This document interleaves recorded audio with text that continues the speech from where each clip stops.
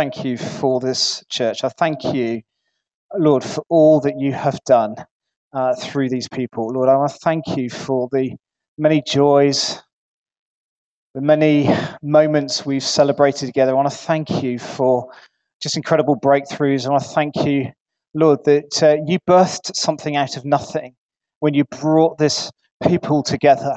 And Lord, that you continue to birth new life.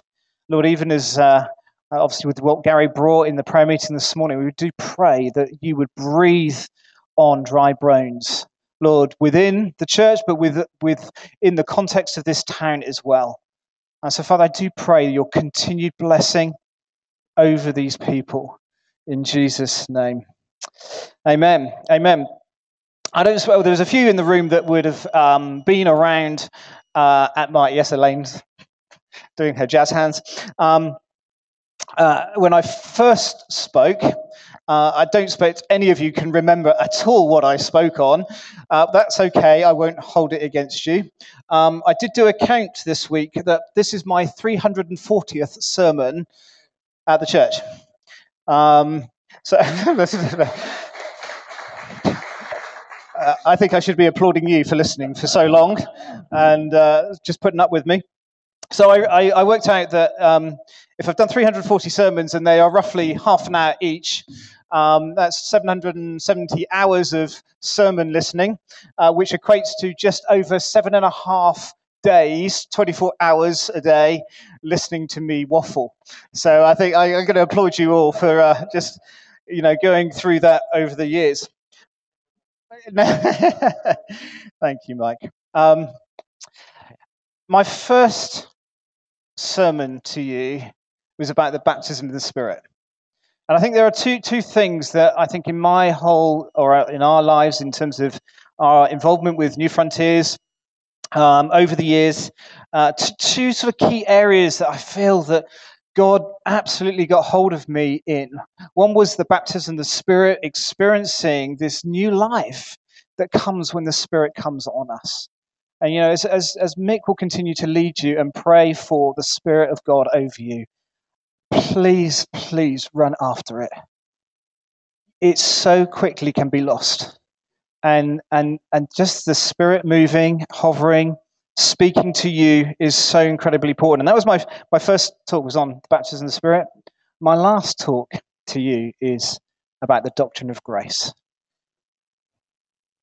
If we lose the doctrine of grace, we have lost a big chunk of who God is and what he is about.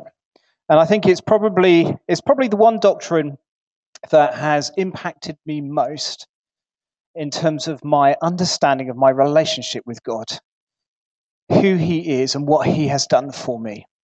And I hope this morning, as we just re-look at this, which you've heard many times, I'd love a whole sermon series every Sunday to be about grace. If we miss grace, we miss it all. And this amazing doctrine that Jesus has brought to us. So often I've heard over the years a sense of, in believers, this sense of drivenness to relate to God. Somehow I need to pray more. Somehow I need to read my Bible more. Somehow I just need to be the next thing, witnessing to the next person, whatever it may be. And there's this drivenness that comes upon us, or can come upon us, that actually binds us up. It almost becomes a cloud over us. That I just feel I'm not walking well with God right now because I'm not doing this and I'm not doing that and I'm not feeding the poor and actually God has broken us free from condemnation. And that is the doctrine of grace. Does that mean his standard for us is somehow lessened? Are those things not important? Yes, they are important. But because of grace, we have this new way of relating to God that doesn't come through what the Old Testament would call the law, but it comes from this relationship that he has done it all, and there is nothing I can do to earn God's love more for me than what he's already shown me. And so this whole mindset of being driven, I believe, is something that God would rob us of knowing this amazing doctrine of grace. Paul most famously writes about it. We're just going to look at a few verses in Romans. So if you have a Bible, but it might be useful just to have that in front of you or on your phone if you've got that. We've got a few key texts that hopefully will be on the screen as well. If you could just put up the first one for me, that would be great. Excellent. Romans 5. In Romans 5, Paul is arguing that in the same way that sin came in through one man, Adam, that because of his sin affected the whole of human mankind. It's like when you put, a drop of colour into a white mixture, and suddenly this colour affects everything. And Paul is arguing in this passage about Adam's sin that's come into the world and how much that has affected every one of us. And then he comes to this new Adam, this Jesus that broke into this sin-broken world, and he brought his righteousness. And this gift of grace, this gift of righteousness that comes through Christ has been given to you. That's Paul's argument. Just in the same way sin came through Adam, righteousness through grace comes through Jesus. And this one verse in Romans 5 sort of sums up this argument. This is what he says. For if by the trespass of one man, Adam, death reigned through that one man, how much more will those who receive God's abundant provision of grace and the gift of righteousness reign in life through the one man, Jesus Christ? How much more will we reign in life? Does it feel like you're reigning in life? What does reigning in life look like for you? How does that, in your heart, in your mind, just think, Jesus, I'm reigning in life. Why? Oh, because I'm reading my Bible more, I'm praying more, I'm working hard. No. I'm reigning in life because of the gift of grace, the provision of grace to you. Do you know what? The Bible, particularly New Testament language, always talks about believers who understand grace in this way, that they're reigning, that Jesus leads us into triumph, that we're more than conquerors, not because of us, but because of this amazing grace that he has shown us. These are extravagant statements. These aren't this little, if you do a little bit today, you will feel possibly, if you do the right thing, I will reign. No. These are declarations over believers of what God has done for you and for me. We reign in life. Does it feel like that today for you? Do you know that you are reigning in life? Well, Steve, I guess it's not exactly where I am right now. It's not exactly what I feel. Do you know what? There's moments, certainly in my life, there's moments when you think you're really reigning. You've been perhaps to a conference and you've just had the most amazing experience. You've had wonderful worship. You've heard great teaching, and you sort of come out of a conference mode. I remember years ago when we used to take quite a few guys to the leaders' conference in Brighton, and I felt for the people who were back here at home because the next Sunday everybody's pumped, they're ready to rock. God is great. He's on the throne. He's doing all this amazing stuff. We've been to a conference and we're reigning in life because it's refreshed us in God. And that's not wrong. But what can happen is that in those moments, our motivation can be led by the experience that we've just had in that week. Actually, to reign in life is day by day. It's not a conference moment. It's to know him. Perhaps sometimes at the end of the year, you sort of come to the end of December, you've got through Christmas, and that dreaded 1st of January date is just around the corner. And you think, right, this year, we're going to take God seriously. We're going to do something Amazing. I'm going to reign in life. I've got a fresh page in my diary. It's blank. And I set myself some goals of what I'm going to do. Those aren't wrong. But if our motivation is to think that God loves us more because we're doing that, we're not reigning in life. We're not reigning in life. It's like there are two doors that we can choose. You know, like in Alice in Wonderland when she's standing in the corridor. So which door do I go through? We can go through the door of grace, or we can go through a door of law. And the door of law will bring death to us. And we can get into this mindset at the beginning of the year that, okay, this year, Lord, I am going to read my Bible every day. I'm going to set myself a goal, and I'm going to do it every day. Okay, so that's about 7.5 chapters a day, and I'm going to do it. It's not wrong, but if your motivation is that God will love me more because I do it, then you've lost this gift of grace. Do you know what, Lord? I'm going to pray more. Do you know what I'm going to do? I'm going to set my clock half an hour earlier every day so I can get up and spend time with God. It's not wrong unless your motivation is that God will love you more for it. Do you know what? This year, Lord, I think you've been speaking to me about sharing my faith more. And I'm going to set myself a target that every day I'm going to go out and speak to someone. Every day I'm going to witness to someone. It's not wrong unless your motivation is that God will love you more for it. So there was one story I heard where this guy decided to do this, that he was going to witness to somebody every day. And he'd had a particularly tough day at work. It'd been a long day. And he got into bed. His head hit the pillow. And he said, I haven't witnessed to somebody today. And so he gets dressed. He gets out in the street. And he's looking for somebody just to share the gospel with. He suddenly had become under this law, this rule mindset that, God, I've got to do. And actually, he'd lost what grace looks like. Have we got to a place where we just feel we've got to keep rules to keep God happy? That's not what grace talks to us.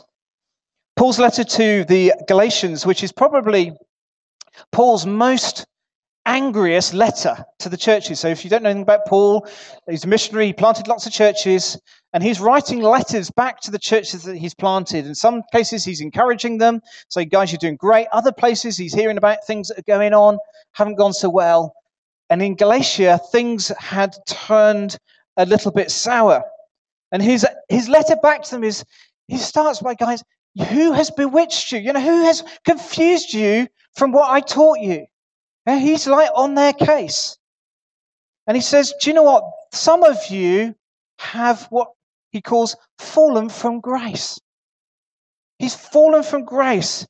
Now, often when we talk about it in our context, I think we often talk about, when we've heard about, let's try and think of the name of somebody who's not in the church. Charles. Don't think we've ever had a Charles, have we? No, that's the thing we're safe with Charles. Where's Charles? We haven't seen Charles recently. Do you know what? He just doesn't come along anymore. Do you know what? It looks like he's just backsliding and stuff. It just feels like he's fallen from grace. We often use it in that context, that when we don't see somebody for a while and they just seem to be drifting off, that they've fallen from grace. Paul is not talking about backsliders when he's writing to the Galatians. He's talking about people who knew grace and are sliding back into law. And when he sees that, he's saying, guys, you're falling from grace. You're going back to an old way. Now, if you know anything about the church in Galatia, it was a new church that he birthed. Amazing things were happening. People were getting saved. There were healings. There were signs and wonders. God was doing an amazing stuff. And Paul sort of set them on their way, and he carried on his missionary journey. And after Paul had left, there were a group of Judaizers who were Christians but had come from the Jewish faith. And they sort of came in behind Paul and said, guys, you're doing great. So it's good to see that God's doing some amazing stuff amongst you. But in order for you to be really sure that God's still with you, there are a few things that you perhaps ought to be doing as well. It'd be good for you to keep the Sabbath holy, keep it as, the day. It would be good for you, perhaps you men, obviously, to be circumcised, just to be sure. Be good to make sure that you eat particular foods. It would be good for you to keep the feast days. And these guys were adding to these believers who'd encountered grace. And suddenly they were being asked to do, well, as long as you add these things to your faith and add these things to your faith, you'll be okay. And Paul's like, what are you doing? Who bewitched you? Why have you fallen from grace? Why are you going back into law? Do you know what? You might not hear it so much in our day that we're going to say, right, okay, chaps, off down Weymouth Hospital, we're all going to circumcise you. We don't often say that. Don't think we've ever said that. But we could say, your story could be, you hear the gospel and you get gloriously saved. Hallelujah. You've done nothing to earn it. You've seen it, you've heard it, you've received it in your heart. You know what Jesus has done for you. I found freedom in Christ. And then your story could be that helpful people, and they are wanting to be helpful, come alongside you and say, it's fantastic that you've been saved.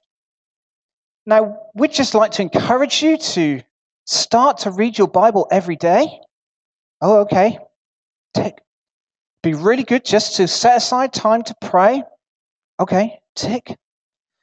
And maybe you want to think about some of the types of clothes you're wearing. Maybe you need to make some changes there. Oh, okay. Tick. Maybe you ought to do your hair a little bit differently. It's a little bit wild at the moment. Okay. Tick. You see what's happening? Helpful believers wanting to help a new person in their new faith are suddenly adding to them all this law. Suddenly they're being weighed down with the expectation I've suddenly got to be all these things, whereas the freedom that they just found in Christ is being lost. And suddenly law is coming on them. What happened to me? I thought Jesus had set me free.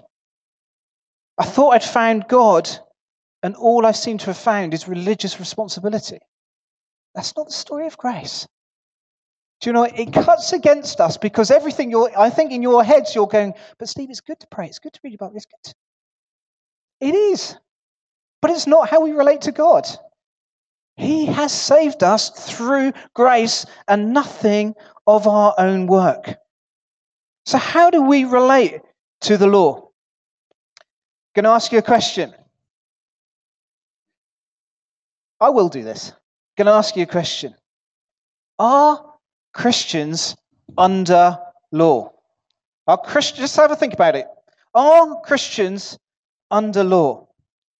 Jesus says the law will never pass away. All right? Are Christians under law?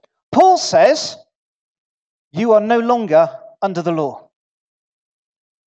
Are Christians under law? Jesus says the law will never pass away. Paul says you are no longer under the law. Have a think about that question. Because how we answer that question will determine how we relate to our Father. It will utterly change how you relate to God and who you believe He is. If you believe you are either under the law or no longer under the law. Let's just flick over, if you can, to Romans 7. Just a couple of chapters on. Paul has been arguing since his model of looking at Adam and Jesus. Through chapter 6, he's continuing to talk about grace. Does grace mean that, anything goes? And he said, absolutely no, it doesn't mean that at all. It actually raises the bar, it doesn't lower it. And then he comes to the beginning of chapter 7, and he gives us this little sort of parable, really, looking at our relationship with our Father through what marriage looks like. This is the example that he gives to us. Just see what he says here. Do you know, brothers, for I am speaking to men who know the law. I'm speaking to people who knew what the law was, the Old Testament law. And that law has authority over a man only as long as he lives. For example, by law, a married woman is bound to her husband as long as he is alive. But if her husband dies, she is released from the law of marriage. So then, if she marries another man while her husband is still alive, she is called an adulteress. But if her husband dies, she is released from that law and is not an adulteress, even though she is marries another man. So, my brothers, you also died to the law through the body of Christ, that you might belong to another, to him who was raised from the dead, in order that we might bear fruit to God. For when we were controlled by our sinful nature, the sinful passions aroused by the law were at work in our bodies, so that we bore fruit for death. But now, by dying to once bound us, we have been released from the law, so that we serve in the new way of the Spirit and not in the old way of the written code. It's an example. It's a picture of our marriage in our relationship to God. Our marriage was originally the law. That's how they used to relate to God. He was, if you like, this metaphorical husband. He was accusing. He was unforgiving in one sense. He had authority. And he told us that we could never make the grade. That's what the law did. Do you know what? Satan's biggest weapon against me and against you is accusation, saying you are not good enough. That is his biggest weapon against us. I just haven't made it, Lord. I am a lousy Christian. I failed you again. I've mucked up. And he will keep coming, and he will keep coming, and he will keep coming, and he will accuse you. It's because we relate to God through the law. God, I didn't keep the standard. I failed you again. See, the law is good. It's right. It's honorable. But when we fall short of it, we fail. But Paul says here, but you died to the law. See, there was one who was able to fulfill the law in every way. Our hope is in verse 4. Brothers, you also died to the law. Are we under law as believers? No, that was a resounding, I think it's no. You died to the law. You died to the law. You died to the law. You are no longer under law. You are under grace. That's what it teaches us. We died to the law. Why? Through the body of Jesus. He was the only one who was able to fulfill the law completely. There are two things, I think, about Jesus and the law that we see in Scripture. The first thing, he is utterly, totally innocent to the law. He has not failed it by one dot or one crossing of the T or one iota. He fulfilled it utterly. He is the only one who will ever fulfill the law totally. Through him, he fulfills the law. He is totally innocent. That's his first thing. The second thing is this. 2 Corinthians 5:21. God made him, Jesus, who had no sin, to be sin for us, so that we might become the righteousness of God. Him, perfect in every way, fulfills the law in every way, completes it in every way, dies in our place, so that we may have his righteousness. The great exchange at the cross. We receive his righteousness as he takes our sin. He is our propitiation. Absolutely. Propitiation, it's a big Christian word, biblical word. Basically means that he took upon himself something that we couldn't do. So if you remember, I always think about Apollo 13. Do you remember Apollo 13 film? When they are coming back into Earth's orbit and they're in the little capsule and it's starting to burn and they're wondering whether the heat shield is gonna last. Well, that propitiation shield is deflecting what was due to them. They should have been incinerated, but that shield protected them. That's why Jesus is our propitiation.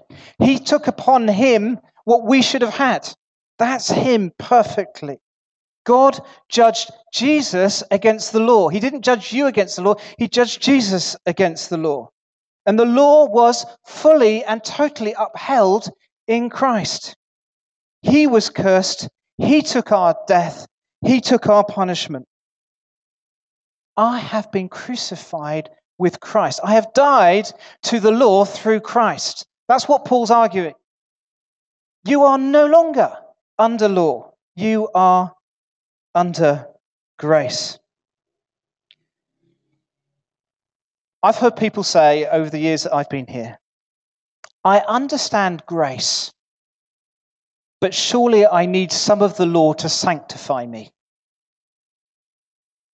Surely I need to have some of those rules and regulations just to help me become more Christ-like. That's not what the Bible teaches. It's false thinking. The Bible teaches that we are utterly and totally under grace and not under law. It's very quickly and very easily we can slip back into, okay, I get grace, but I now need to add some law into my daily walk with him. Verse 6 talks about us being discharged. If you imagine you're a soldier, we have some ex-soldiers in the room. Tony's on the parade ground, and his commanding officer for years has been dictating to him, right, Tony, stand here, do this, do that, do the other. And like Tony being a good soldier that he is, will obey and will do those things. He's been shouted at for years. And then the day of his discharge comes. And he's walking across the parade ground. He's got his coat flung over his shoulder. He's happy as Larry because he's no longer being bound. And the sergeant major or the commanding officer shouts, "Hey, Tony, at ease, stand to attention, whatever you need to do." I said, "Oh, I've got to do it. I've got to go." "Oh, no, I've been discharged. I'm no longer under that authority." That's what the law was like. You've had it shouting at you, telling you you've got to do this, you've got to do that, you've got to be this, got to be the other. You've been discharged. You're under grace. My relationship with God is not dependent upon me achieving standards. It's dependent on me understanding he loves me as a son. Totally and utterly. Do you notice that Paul talks about bearing fruit in this passage? He never talks about bearing fruit under the law. The law never bore fruit. It brought condemnation. It brought you are not good enough. You can't make the grade. But when we relate to our new husband, as Paul puts it in this parable, this new husband, Jesus, who brings righteousness to us through grace and not law, the result of that is that we will bear fruit. I'm no longer living by the letter, but I'm living by the Spirit. I really believe for you guys, there is a new wave of relating to him again. I think for some of you, you've lost the joy of grace over you. I just feel that there is a new season. As you go into all that Mick and Teresa are going to lead you into the next 3 months, 6 months, years ahead. Do never lose this amazing grace that he's shown you. Don't ever come to him thinking that you aren't good enough. You're not good enough, but Jesus is. Jesus is utterly good enough. You think you impress him? Think you impress God? You don't. You don't. I don't impress God. Jesus is the one who impresses the Father. And it's in him that we have been saved. Just a couple of things, I think, just to help you with. The battle with condemnation. Do you know, I think for every one of us in the room who walks with Jesus, knows him, the battle of condemnation is real. It's there. It's in our minds. It's what Paul talks about.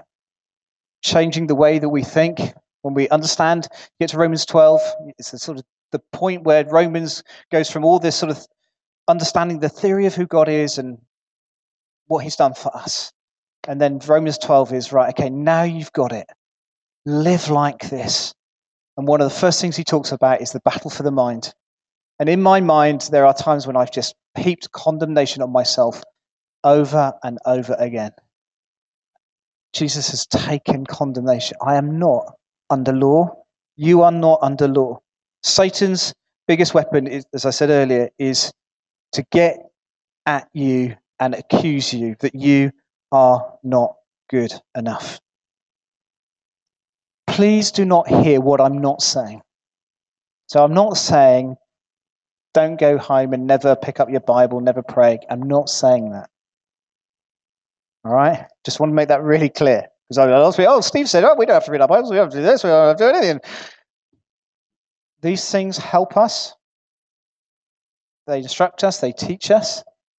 There will be times when you perhaps have great seasons of reading God's word and you are just motoring. And then, and believe me, there will be times when it feels like it's the driest thing ever. And you're just like, is there anything good in here that I can find? That's just how life goes sometimes. Please keep reading it, but don't read it for God's impressing of you. He's not impressed, but it will help you. So often, condemnation can lead to believers feeling guilt-driven rather than guilt-free. I've been in places where I've been guilt-driven. I felt I've had to do everything. I've had to be everything for everyone. And it can kill you. It can kill you. Don't become like that. Don't go through what I went through. Be guilt-free. For freedom, Christ has set you free is not talking about sin, it's talking about the law. For Christ has set you free, the context that Paul talks about that verse is freedom from law. Freedom from I have to, I mustn't. The battle for condemnation is real. Secondly, the gift of righteousness is also real. Don't work hard to be free from your guilt. Do you know what? You can find yourself in a place where you think you're doing quite well, and then you hear that somebody in the church has been fasting for a week. Ooh, I haven't been doing that. Maybe I should also fast for a week. And then you hear something else, and this person's been doing that and doing the other, and you go, oh, they're serving on the soup run, and they're doing this, and they're doing that, and suddenly you can heap this condemnation on you that you have to, again, keep up the standard. Perhaps you think about, sometimes you think, right, okay, in terms of how I'm going to pray, you could have, this could be your prayer morning. Lord, I want to pray for my husband. I want to thank you for him. I want to thank you for all that he does for me. I want to thank you that he's a good man. He's a godly man. I want to thank you, Lord, that maybe I could do something for him that would do him good, just to encourage him. Maybe I could build. Maybe I could make him a meal. That would be nice. He'd like a meal. I'll give him his nice favorite food. Yeah, I could do that. I'm going to Tesco's later on today. I could pick up that and that and that. That. Sorry, Lord. No. I was praying. Okay. Right. We got a missionary Sunday coming up, and Lord, I want to pray for the missionary Sunday, and I want to pray for those who are working overseas. I want to thank you for all that they're doing. We look forward to having our missionary lunch together. And, missionary lunch. Yeah, I said I would make the quiche, didn't I? Okay, when am I going to get the eggs for the quiche? Oh, actually, I'm going to Tesco's later to get the meal for my husband. And at the same time, I'll pick up the eggs for this missionary. Oh, well, do you know what? And you can find yourself praying and suddenly, God, I just can't even pray for 30 seconds. And my head is going off in this direction and that direction. And just, I can't do it. Maybe if I read the word, maybe that's what I need to do.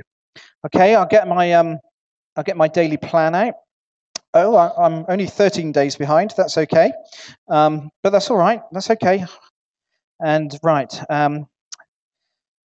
and he shall remove all the fat from the bull of the sin offering, the fat that covers the inner parts, or is connected to them, both kidneys with the fat on them near the loins, and the covering of the liver, which he will remove with the kidneys, just as the fat is removed from the ox sacrificed as a fellowship offering. And you're reading it, and the devil's saying, enjoying your Bible reading today? Are you getting something out of that, oh mighty prayer warrior? Are you doing battles in the heavenlies? Sure. It's us, isn't it? It is us. We assess ourselves constantly on our religious performance, points to be earned. We have a relationship with a Father who loves you, for you, as you are. And that's why he came for you. He didn't come to save you and to put you into a religious, law-abiding relationship. He came to take you from that slavery and call you his son and call you his daughter. Do you know what? The Old Testament in the law will often show us that as they brought this lamb to be sacrificed, to atone for their sin, this amazing, precious lamb, perfect in every way. You know, Jesus, as you know, is our lamb. He is our righteousness. And when you get hold of that, no matter, even as Fred was bringing that word about being out in the ocean waves, there will be days when it feels like you are out in the races in a small boat and there's water coming in and you can't pail it out quick enough. There will be days like that. You've probably had days. There will certainly be days in the future for every one of us. I want you to come back to the one who brought you grace and receive it again. Hebrews 10 tells us that he was an offering for us, perfected for all time. Friends, you are no longer under law, but you are under grace. Hallelujah. Father, we just want to thank you for your amazing gift of grace to us. Lord, I thank you that in Christ we have everything. We have been saved from law. We've been saved from religiosity. And we've been adopted into this amazing relationship with you. Father, I want to pray grace over every heart in this room. Pray against condemnation to be gone in Jesus' name. I pray for reigning in life through our relationship with Christ. I pray for moments of triumph. I pray that we are more than conquerors through Christ, who died for us, is our propitiation, is our everything.